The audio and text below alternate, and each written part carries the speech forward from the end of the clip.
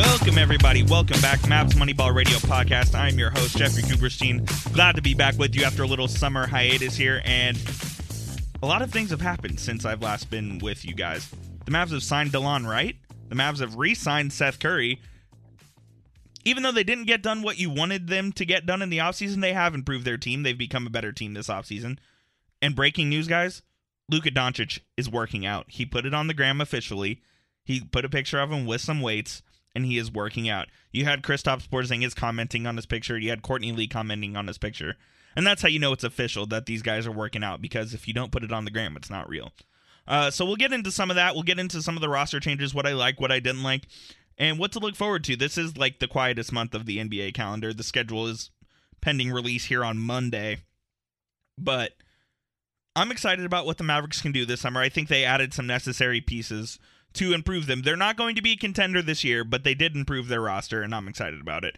First, I think the most important roster addition was Seth Curry, to bring him back. Seth wanted to be here last summer. They just couldn't figure out a way to bring him back, and he got a good deal with Portland, and as it turned out well for Seth, because Portland made the Western Conference Finals. He had a really good year and got himself paid $8 million a year. So first of all, really happy for Seth that he got a long-term contract. Really good guy. Absolutely deserving of his deal, and gives the Mavericks their biggest glaring need, gives them a sharpshooter. The Mavericks had no sharpshooting last year. Seth Curry is a 40% three-point shooter. He's going to knock down those corner threes that are so coveted in the NBA today. Luka Doncic and Kristaps Porzingis working out of a pick and roll, a pick and pop situation, or even Porzingis coming up and set the screen, freeing up Luka to go look for Seth in the corner to knock down those three-point shots. So Seth is going to be a big part of this team, a big part of this offense. I could see him in a starting role. I think he's more suited off the bench as the sixth man, as your third guard, because he can play both guard spots. He can bring the ball up the court. He can initiate the offense if you need him to. But I think Seth will work well with both the ones and twos, and I love the addition there, and I think he's going to help this Mavs team a lot. He's going to help them in an offensive area, which they desperately need help. And obviously, the addition of DeLon Wright is really going to help as well, because DeLon Wright at 6'5" will be able to guard both positions, something that Luka really struggles with. Luka's obviously more flat-footed than DeLon Wright is, and DeLon's ability to be able to defend even a three is going to help the Mavs a lot. So they added pieces that I really like and that can help them. It's a matter of whether these pieces can come together and make the Mavs even a fringe playoff team. I think they're going to be improved, but then again, every other team in the Western Conference improved. Teams like Sacramento, teams like Utah, even though Utah was really good last year, they improved themselves by adding Mike Conley.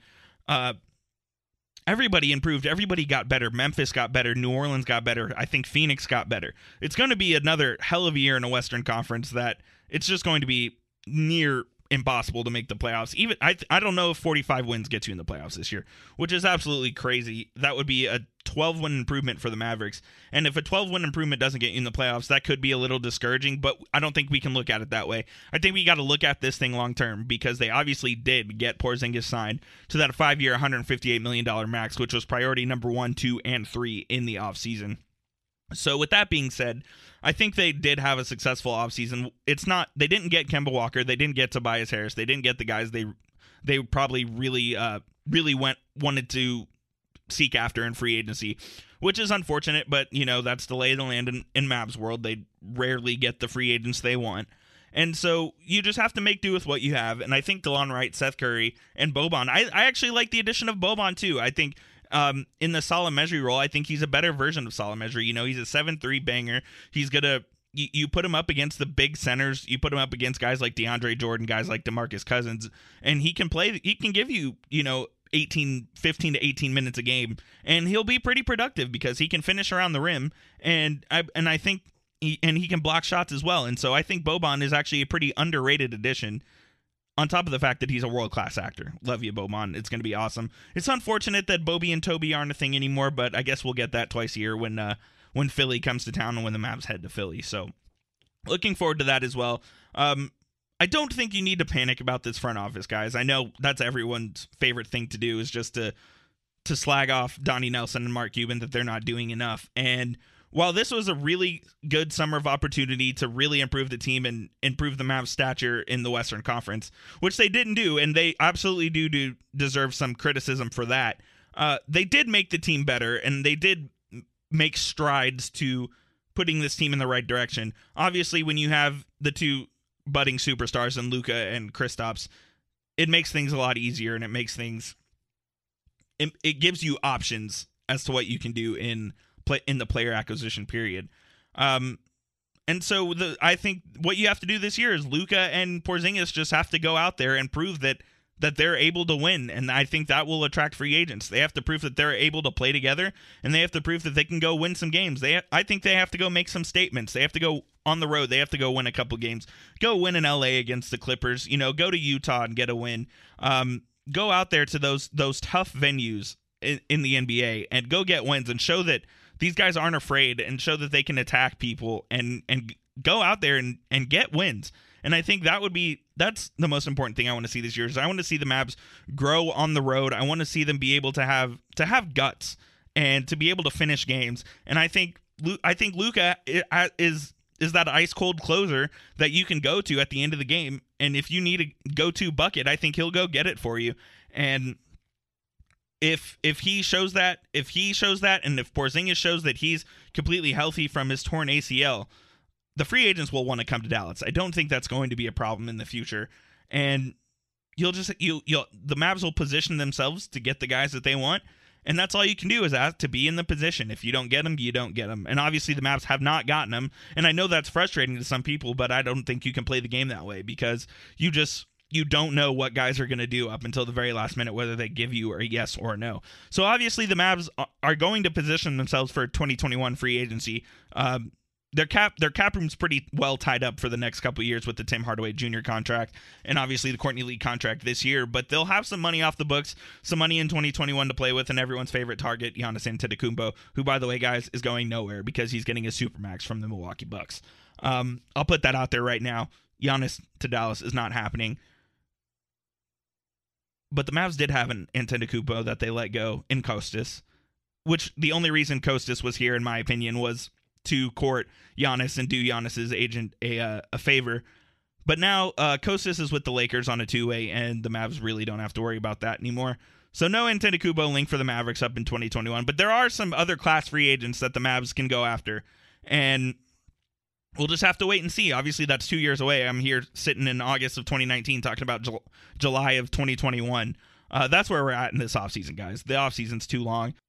We have about 6 weeks to go until training camp begins, and it just can't come fast enough, guys. We need Mavs basketball in our life. I just wanted to bring this up here. Why do players get fed up about their NBA 2K ratings? Does it really matter? I mean, yes, these guys are playing 2K, and they enjoy playing the game and, having their guys be good. But I guess they see it as a form of disrespect if they're underrated in NBA 2K. Ronnie 2K does a great job with the game, and, he puts all the ratings together. And people freak out if they're a 90 and if they're an 89 and they should be a 90, or if they're a 92 and they should be a 95. I think it's a little ridiculous that the players are getting all overworked about their NBA 2K rating. And if it really matters to them that much, they'll change it in the game. That you can change the ratings in the game. So I don't think it really matters that much. I wish this didn't matter as much, is what I'm saying.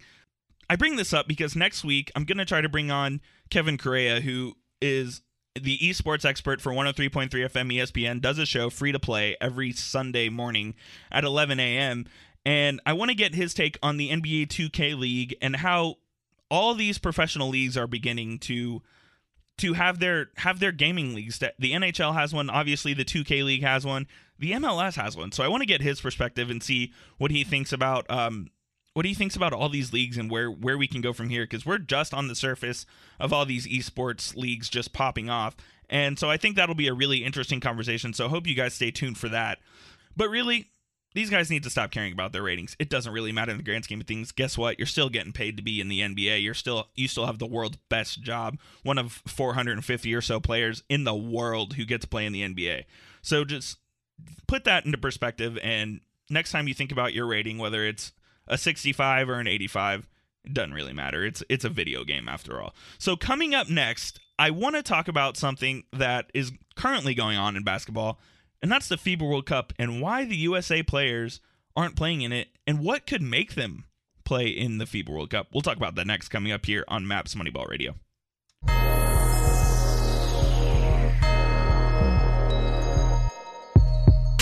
Welcome back, everybody. Mavs Moneyball Radio. I am Jeffrey Cooperstein. One thing I wanted to get to in this show today was to talk about the FIBA World Cup and the lack thereof of USA players playing in this tournament. It's an awesome tournament. I always look forward to it because I love seeing all the international guys team up together.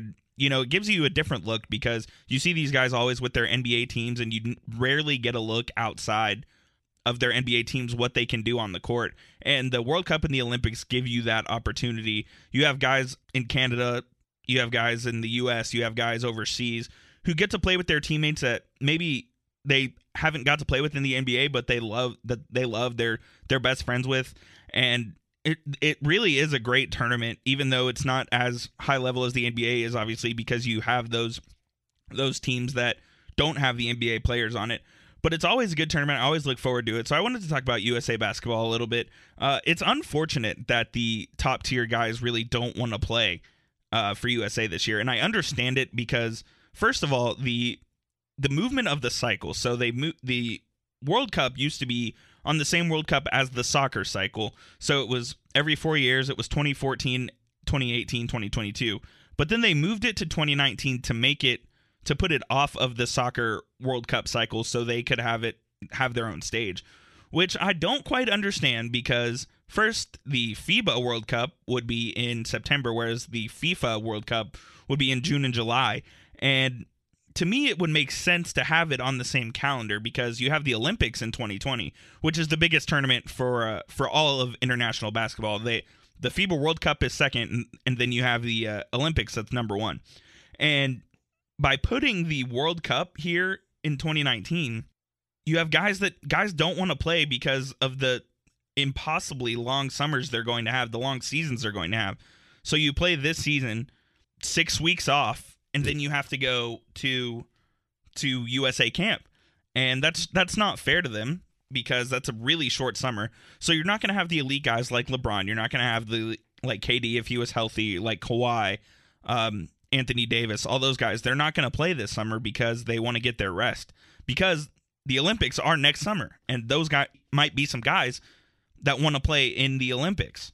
And the problem is that if you don't get these guys playing together, the continuity isn't there. Yes, they're far more talented than any team in the world if the USA puts their best players out there, but they don't have any continuity whatsoever. Like on this upcoming World Cup team, since the best players aren't playing, there probably will be 10 to 12 new players that haven't played for USAB before, that haven't played together. And the USA could very well get beat in this tournament. I mean, there are some really strong teams out there. You have teams like France. You have teams like Greece, who've played together for years, who are really good teams. You have got like Spain. Canada would have had a really good team had they put all their NBA players together. And it's sad to see because I think people should want to play for their country and want to represent on basketball's biggest international stage. This is the game is in China. Basketball is China's national sport. I mean, there's 1 billion people in China, and it's a huge market. It's not untapped, but it's a good way to get some really good exposure just for your brand, for yourself. So I wish these guys would take it a little more seriously. I thought Greg Popovich would have a little more influence. I know Mike Krzyzewski did a great job with Team USA. They won gold in 2008. They won gold in the 2010 FIBA World Cup, which was the World Championships back then with Tyson Chandler on the team. And then they won, obviously, gold in 2012 and 2016. They haven't lost a game since Greece in, I believe, the 2004 World Olympics. So with that being said, I'd like to see them give some incentive to play in these lesser tournaments, in these World Cups, in these even the qualifying rounds, which the USA uses D-leaguers to do to qualify for the Olympics and the FIBA World Cup. I think if you say you're going to play in this World Cup, it should give you an inside track to make the Olympic roster, because that's the only way you get guys to commit, you get guys to play, you get your best players out there. And while the US has by far obviously the best and most talented crop and deepest crop of players there is out there, I think if you don't put your best out there, you're kind of doing a disservice to the international game by not really respecting it. And that's why I think they could get beat, because other countries are going to respect this way more than the United States are. And it's going to be a shame if the United States end up losing to a team like Spain or France or, those European teams that put good teams out there and really care about this. And I really wish that Slovenia would have made it to see Luka and Goran Dragic play, because that would have been a really, really fun team to watch. Those are guys that, like, teams like Croatia, teams like Serbia, those guys have played together for decades. So I love watching these international competitions. I think the U.S. has 4 or 5 exhibition games before they actually get going. And the final is like on September 15th or something like that. So it moves pretty quick. And then, so you have the final on September 15th, and then training camp starts less than 2 weeks later. So it's a really quick turnaround.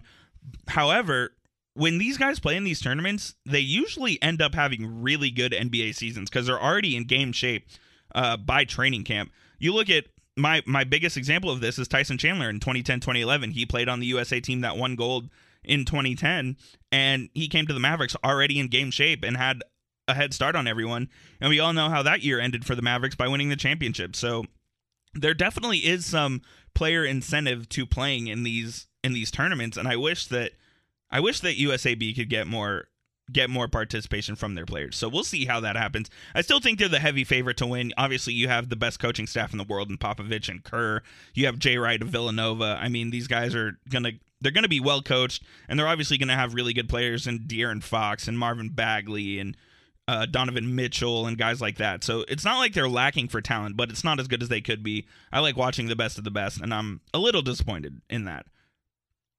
So this has been your Mavs Moneyball podcast. I am your host, Jeffrey Cooperstein. You can find this podcast anywhere you listen to your favorite podcasts, on Apple, Spotify, Google Play, Stitcher, all of that good stuff. You can find me on Twitter at Jeff_Coop27, and you can find Mavs Moneyball on Twitter at Mavs Moneyball, or go to MavsMoneyball.com. Thanks for listening, and we'll catch you again next week.